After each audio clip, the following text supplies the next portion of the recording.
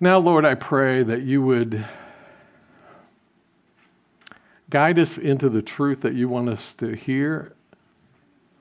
That you, God, you would guide my mind so that we would hear the words that you want us to hear and experience your Spirit working as you want to work. Lord, this is your time. We've been singing about it. We've read scriptures about it. But now, Lord, we want you to do what you want to do exceedingly abundantly more than all that we could ask or imagine. Take charge, God. Beyond the words that are spoken.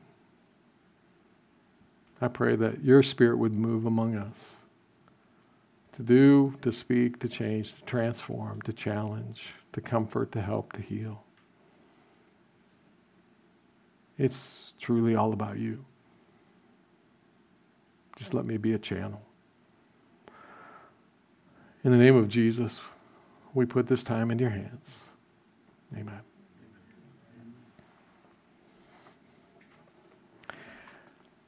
As I've been praying about this message, I've got way more than I can share, which is not a surprise to most of you.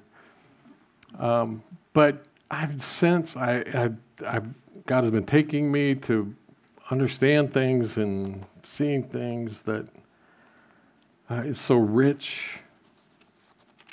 And so I've struggled to know exactly what it is that he wants us to talk about today. But here's where I've kind of landed. My desire is today to motivate you, so write this down because it's not in your notes, to motivate you to spend time with God, to allow him to reveal how he has been with you through your life.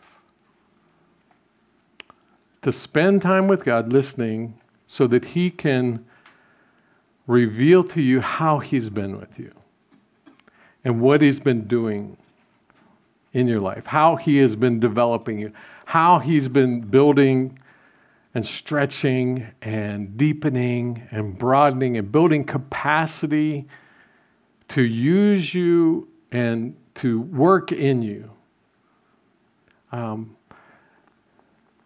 Because until he reveals it, there's a tendency to think that our lives are random pieces.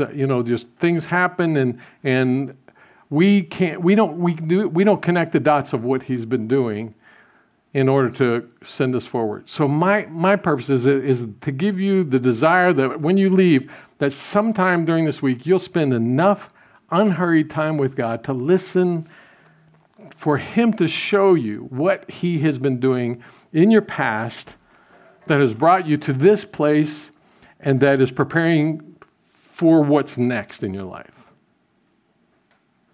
Got it?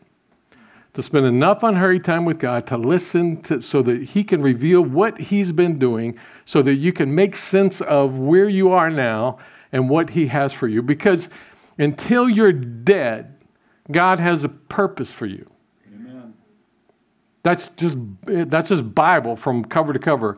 Until you're gone, he has numbered your days. And as long as you're still breathing, he's got a purpose for you that is beyond just taking up space. He wants to use you in ways that you don't even know. But sometimes we don't spend enough time to hear what his purposes are. So, this is where I can't figure out what to do next. So, let me share. It's not that I'm struggling to say, I'm just the order, because we need to get to Jehoshaphat here in a second. So, let me share three things that I've experienced with God over the last year or so. And I think I shared the first one with you. A number of months back, I was praying. I was on my knees in my home office, and I was praying, and I don't know how I got to talk with God about why I had experienced stuff in my life. So why did I have to go through all of this hard stuff in my life? So God gave me one of those prayer pictures that He started taking me to points in my life. So, most of you probably don't know that when I'm the oldest of my siblings, my mom was very young when she got pregnant with me. When she was only 6 to 8 weeks pregnant, she got appendicitis. This was back in the ancient days. I don't know if they had medicine back in those days. And so she went to the hospital and she said to the doctor, I'm concerned that I'll lose the baby if I go under anesthesia and surgery. And the doctor said to her, "You're young, you'll have more." Assuming that she would miscarry from the surgery and the anesthesia. And God took me, as I'm on my knees, God took me to that place. And He said, I was there. And then then another picture came to mind when I was just a kid and I was being emotionally and verbally abused by my dad. And it was always felt like I was alone. And God gave me the picture of Him there saying, I was there. And the moment when I was about 12 or 13 years old, my dad had just reamed me out for something I'd done. And I could take you to the place where I was walking around the house and I just hurting so bad. And I'm walking around the house and I get to a particular place and it's not an audible voice of God. But I heard the Spirit of God say, no, you're not like that. You are not who your dad said you were. You're mine. And He took me moment after moment after moment saying, I was there. I was there. I was there. I was there. And it has transformed my memory. All those things that God was doing, I was there. A couple months later, I was praying and listening, and I heard God say, and I was working on this study in Jehoshaphat, and I shared this with you a couple weeks ago, is God said, your circumstances have never been about you. They've always been about me, and those circumstances are mine. I have been working in them to prepare you. And then just this last week, I was walking out here. Some of you drive by and you see me walking going, Pastor Herb's lost his mind. He's walking the parking lot again. I don't know why he's out there. But I do that a lot. I walk to our parking lot and I pray and listen. And as I'm praying, I remember I was on the far side of the parking lot and I was as I began to pray, this joy, there was just a deep joy. God, thank you for what you've done in my life. Thank you how you have healed me of so much of the stuff and how you have given me this incredible joy and pleasure of being with you and what you're doing. And I'm just thanking Him. And I get to the place where I turn, almost ran into Russ the other day as he's coming in the driveway. And I made the turn and I sensed the Spirit of God say, you know, you're experiencing this because I could never let you have the satisfaction you long for in your relationship with your dad because you wouldn't have longed for me. Now, I'm not saying God arranged the abuse at all. I'm saying there are no exceptions to Romans 8:28. That when God uses things for good, He uses them for good. And so, but I sensed Him say that.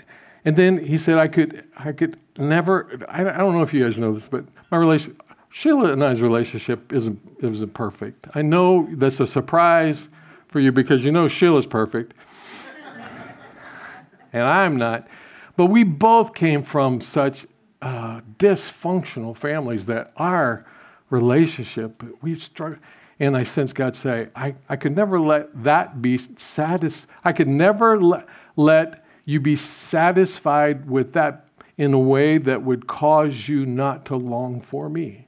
Because if you're satisfied with another human being, if that's what you long for and that's what you look at, then you wouldn't continue to look for me. And then with my kids, it's like 3 generations. And then he gave me pictures of stuff that's going on with my kids. And he goes, I could never let you think that that was the focus of your life either. Because then you wouldn't long for me. The fact that nothing in this life will satisfy drives you to me. And you would never have experienced it unless you were desperate enough to long for me. And what's true for me is true for you. That God, write this down, our past prepares us for our present. That's why I want you to spend enough unhurried time with God for Him to show you what He's been doing in your past. The place where you are right now is not an accident. God has always been working in your life. The enemy will also always been working in your life to steal, kill, and destroy. And he doesn't know the future, but he can see indications, and so he will attack those places where he thinks God is working. Your past has been preparation for your present. Your present is preparation for the future that God has for you. And if you're still breathing, everybody still breathing? Take a deep breath. If you're still alive, if you are a follower of Jesus Christ, death is the victory. Death is what we're working for. Death is what we're living for. And so if you're still alive, it's because He's got a job for you. Amen. And for some of you, it might be a prayer warrior. You may not have the ability, physical ability, or to do other things, but you can pray and you can work and you can befriend people. God has a purpose for you, and it's not to sit around and watch TV. It's not to waste time. It's not just to exist. It's because He's got an important responsibility for you. Your past has been preparing you for your present, and your present is preparing you for your future. But we have to get to that place where we're willing to surrender, listen, and obey. We're willing to come to Jesus empty-handed and say, Lord, whatever it is that you want. And so as I'm walking around the parking lot, God says I couldn't allow any of that to be fully satisfying because then you wouldn't be desperate enough for me. I got tears in my eyes going, God, this has all been part of your plan. You've been doing, and again, He's not the one that did the abuse. He's not the one that caused Sheila and I's problems. Sheila is responsible for all of that. I'll have to take her out to eat for that one. Oh, yeah. I might have to take her to Cancun, Well, where was I?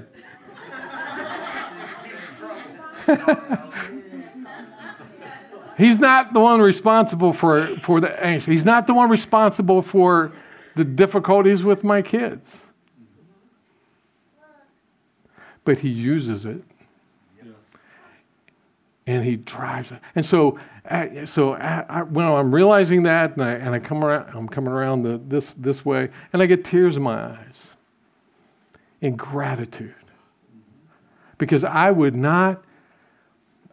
give anything to have the kind of intimacy and pleasure with God that I have right now, that I didn't have 5 years ago. Yes. I would give anything. All of the pain and difficulty and desperation, I would not trade. I would not give it up. But here's what so what I'm experiencing is incredible. 4 or 5 years ago, if God had revealed that to me, I would have been a puddle in my office at my crying couch. I would. Those of you that don't know about the crying couch, if you come and see me, if you sit on that couch, you're going to cry. I don't know. So some people will actually sit on a chair in my office instead of on that couch. Anyway, a few years ago, I would have just been a mess because of the enormity of that revelation. This time, I have tears in my eyes and a praise in my heart because God has expanded the capacity. God has grown me in intimacy and understanding so that whatever's next, I can be ready for. Amen. So now I'm not a mess. I'm just appreciative. It's a huge shift. I say all of that to say, let's go back to Jehoshaphat. Because last week we saw this, he walk into the impossible. Does anybody need a Bible? We got Bibles back there. Open your Bible to 2 Chronicles. We're going to look at some selected passages, chapter 14, very quickly. So last week what we saw was Jehoshaphat looked out, and there's this massive army. They're all going to be destroyed.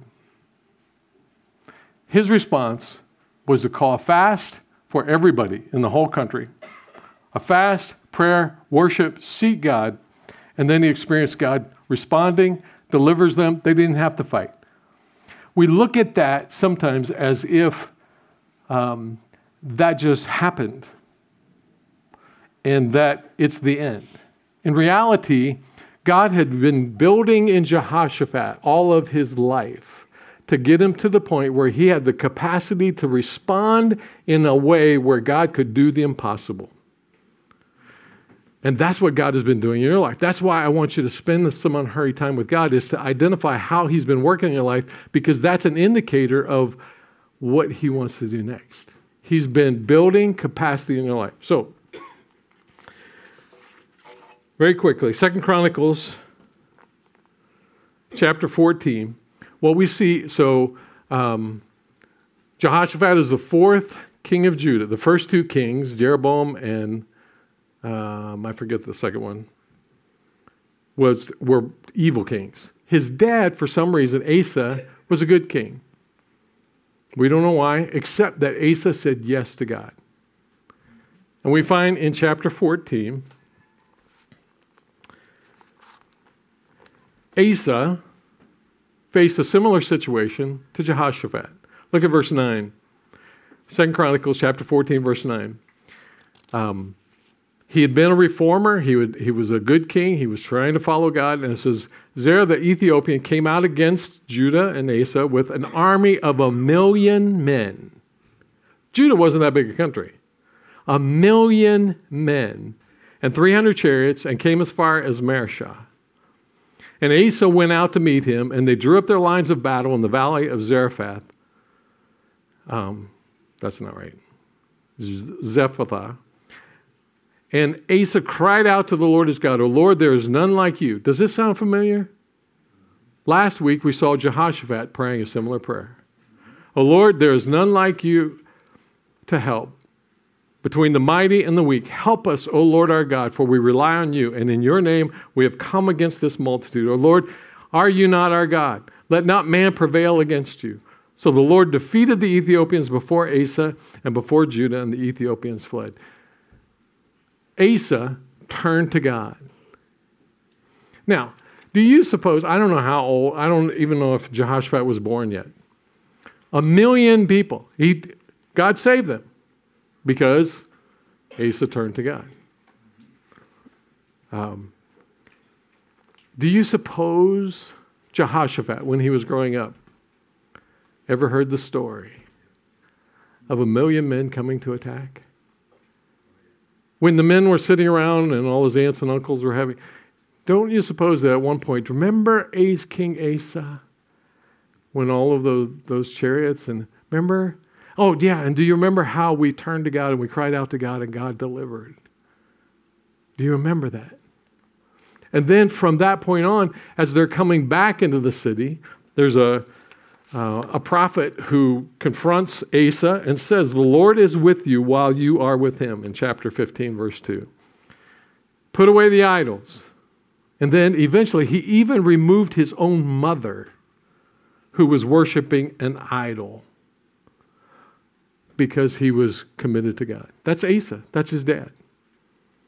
So Jehoshaphat grows up under that, and then eventually he takes the throne.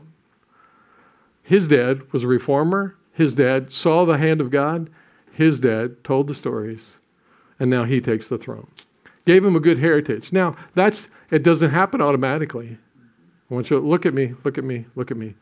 It happens because a man turns to God and is willing to surrender to God, is willing to put the idols away, is willing to make God, is to obey God, surrender, listen and obey, and follow God. Because king after king after king after king after king in Israel were evil. There were none good in the northern kingdom. In the southern kingdom, you see the list and you see Asa and Jehoshaphat were the only two father and son that were good. You go a little bit farther down and you find one here that's good, starts out good, then he turns evil. You just don't see that very many until you get down to Hezekiah and he's good. But he did it because he responded well to God. God wants to use you. But it doesn't happen because he's been preparing you. Because all of your life, God has been working in your life to arrange circumstances. When things were horrible, he was there. And the devil was there trying to get you. But God wants to use every single thing for good in your life. Every single thing. God will work all things together for good. To those who love him, that means they're following him. They're obeying him. That includes you. Your past has been preparing you for your present, and your present is preparing you for the future. And not just you. It could be. It very well could. So this thing that I keep harping on, pray for revival and spiritual awakening, that may have nothing to do with us. It may have to do with our children's generation. Amen. We just have to surrender, listen, and obey. Because so oftentimes we don't see the results of it. Asa never saw his son turn to God like he did. But he had impact. Some of us have the invitation by God to be praying and loving on our kids and our grandkids. And we will never see the results. We'll be in heaven. Maybe we can see from heaven. But we won't see him in our lifetime. That's why it's so important that we surrender, listen, and obey.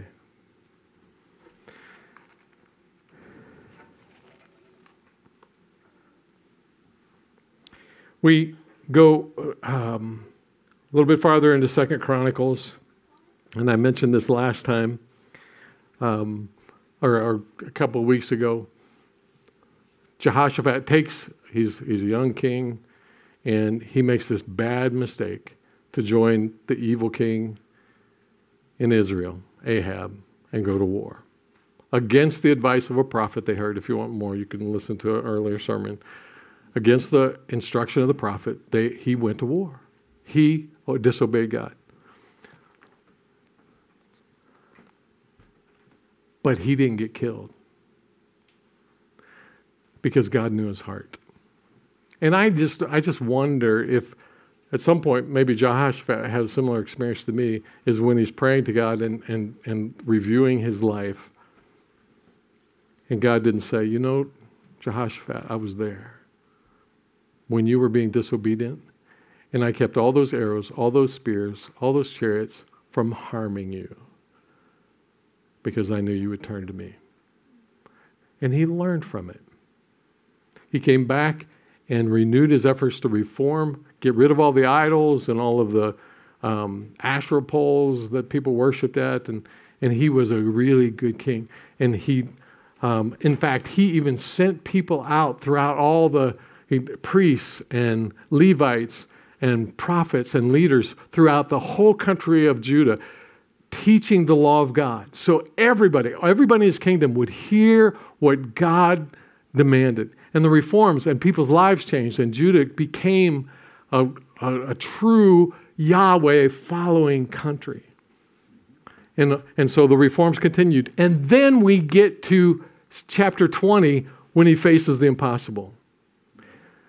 You see how all of this was leading up, his heritage, the story of his father, his mistake with Ahab, and he comes back, the reforms, he aggressively spreads the word of God. All of this is happening and is building capacity in Jehoshaphat to become the man of God that God wants him to be, so that when he faces the impossible, instead of throwing up his hands or trying to handle it himself, he goes to God like his father did, and then he experiences the impossible.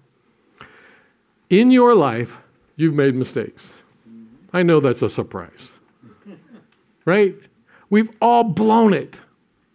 And what the devil wants to do is when you remember that, is for you to do his job. Here's what his job is to keep you from having the abundant life and the freedom in God that he has designed you to have by holding on to shame. Because we've all made mistakes that we are ashamed of. That if we could go back, man, would we change it. But there are no exceptions to Romans 8:28. So even the stuff that you blew, God wants to use. But he can't use it if you're stuck in shame.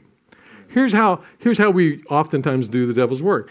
We remember those mistakes that we made, and we're ashamed of it. We don't want to tell anybody. We don't even want to talk to God about it. And we think we're bad people. And I hear people say, God could never forgive me for that. You're doing the devil's job. He doesn't even have to do it anymore. You're doing it for him. Yep. Here's what he wants you to reframe. By spending that unhurried time with God, allowing him to reframe. I was there, and now this is what I was doing, and this is how I want to reclaim that. What happens now is instead of you feeling shame, you go to him and he says, here's what I want to teach you from that bad mistake. So instead of pointing his finger, here's what you ought to be hearing from God. As you think about that stuff that you've done in the past, here's what you ought to be hearing from God. What did you learn? What will you do different? How will you surrender to me more fully so that I can build capacity in you and make you useful to me? That's what he wants us to do. And I wonder if that's what Jehoshaphat experienced. When he would think about his escapade with Ahab that almost took his life, if maybe God was saying, what did you learn from that? You're never going to do that again, are you? No, because I'm going to follow God. So when the devil brings that stuff up to you, as you're spending that unhurried time with God, you're going back through your past and you're looking at your present, here's the question from God. What did you learn? I forgave you. It's done deal. I've removed it as far as the east is from the west. It's in the past. What are you going to learn from that? Because if the devil can't trigger you anymore, and every time you think about something, you're thinking about how God was there, the devil's got no foothold. And it gives you power, it gives you capacity, and he's been expanding that capacity. Now, look very quickly at 2 Chronicles chapter 20, verse 28.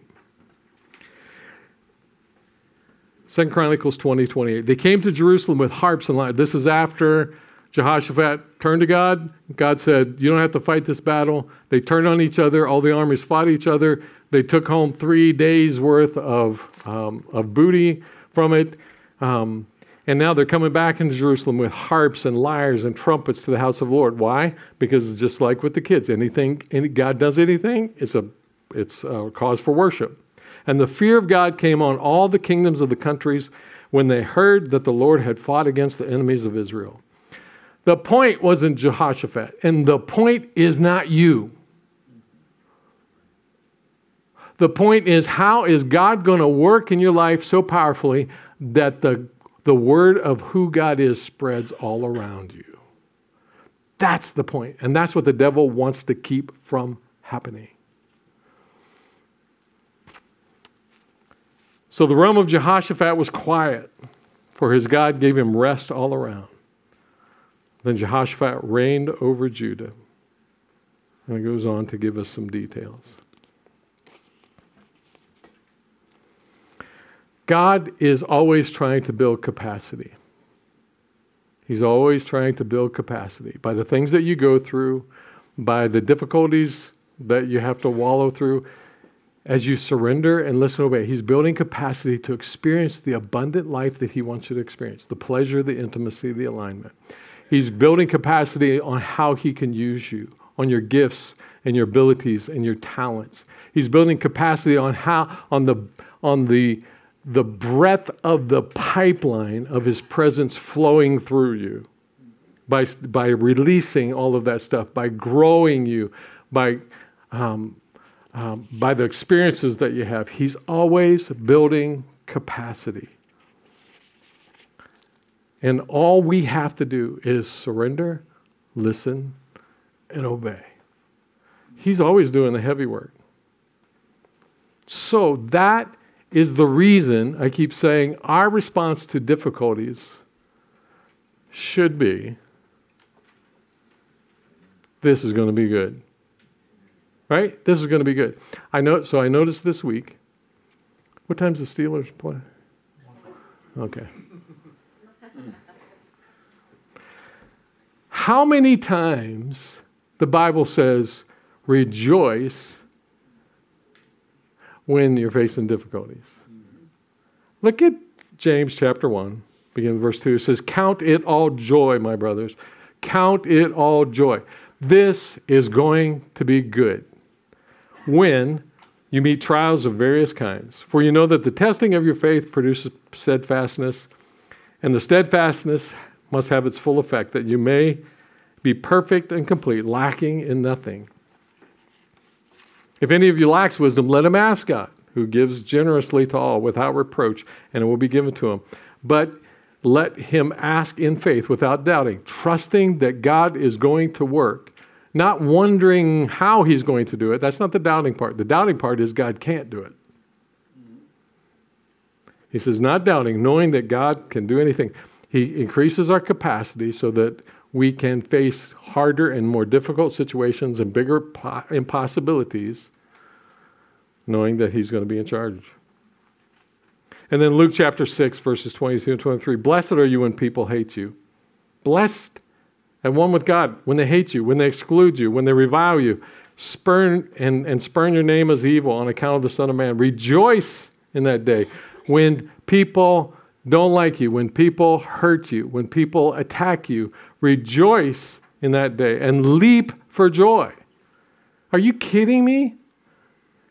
When you spend enough unhurried time with God to know how He has been there all along, and He's been preparing you for the present, and now He's preparing you for the future, you know that when this stuff comes, it's not because God is not there, it's because He is there, and He's going to use it to develop capacity to be the man or woman of God that He wants you to be, so that you can be a pipeline for His presence no matter where you are. Military commanders put their best people in the hottest fire. Military people put their best soldiers into special forces training.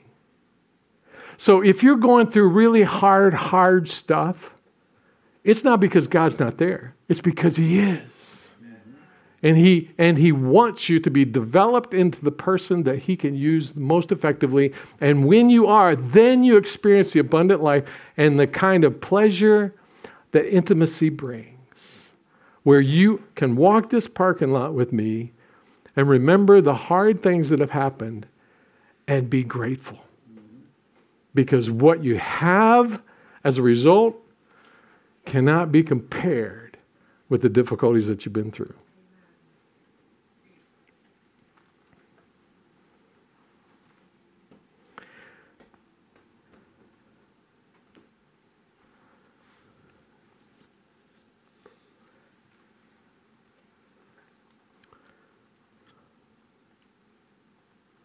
We have, we got two little granddaughters with us.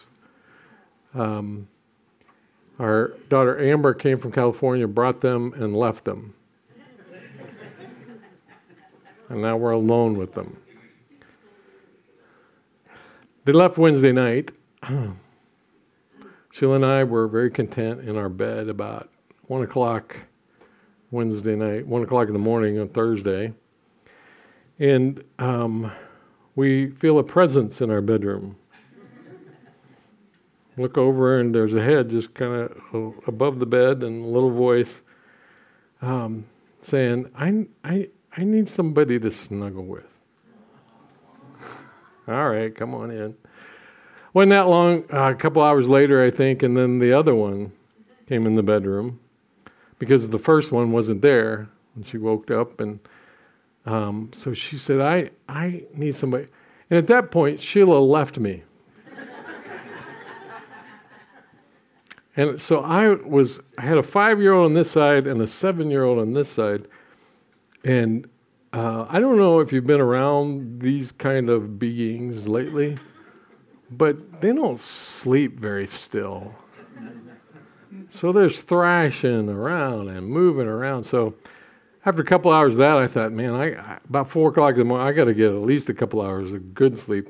So I bailed and left the two in that bed. I walked by the guest room where I thought Sheila would probably be, but she wasn't. I walked downstairs. She was on the couch. I think she's trying to find some place where they wouldn't find her. And I went on the single bed that in my office at home where kind of doubles as a guest bed. And it wasn't but a little while later, and the 5-year-old comes down, and I hear my door open. She said, I need somebody to snuggle with. So there, she found me there, and so she was there. And the next thing I hear is crying coming down the stairs because the 7-year-old woke up and no one was around. And she comes down, and she finds Nana in the living room. And so I decided I'm going to charge my daughter for the number of beds that I have to go to every night. But it got me thinking about the picture of God as grandparent and us as the child. Because what God really wants is for us to long to be with Him so much that we can't sleep without Him. Amen. We want to be close. We want to be snuggling with Him. We want to have His presence. And we're willing to do whatever we need to get there. The problem is, so oftentimes we don't think God wants that. And we need to spend enough unhurried time with God to let Him reframe that. And enough time in His Word to realize that when He says, come to me, that's what He means. Come to me, those who are weary and heavy laden. Come to me, those who long for that satisfaction. Because those little girls, as soon as they got close to somebody that loved Him, fell asleep. The grandparents didn't, but the children did. And I'm just wondering if you don't need to allow God to reframe, when He says, come to me, because He wants to build capacity so that He can use you for the rest of your life. Lord, I pray that you would take what we've talked about and that you would reveal the truth that each one of us need to hear.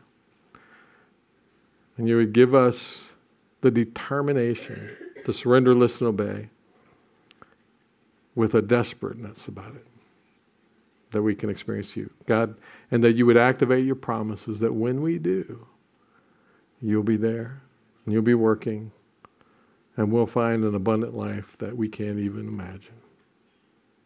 Draw us to yourself this week. God, Lord, I pray for each person that takes the effort to spend some time with you, that your Spirit, right now, God, I pray your Spirit will reach in and speak. Give them the pictures that they need. Give them the words that they need. Let them hear your voice and let them be different because of it. In the name of Jesus, we pray. Amen.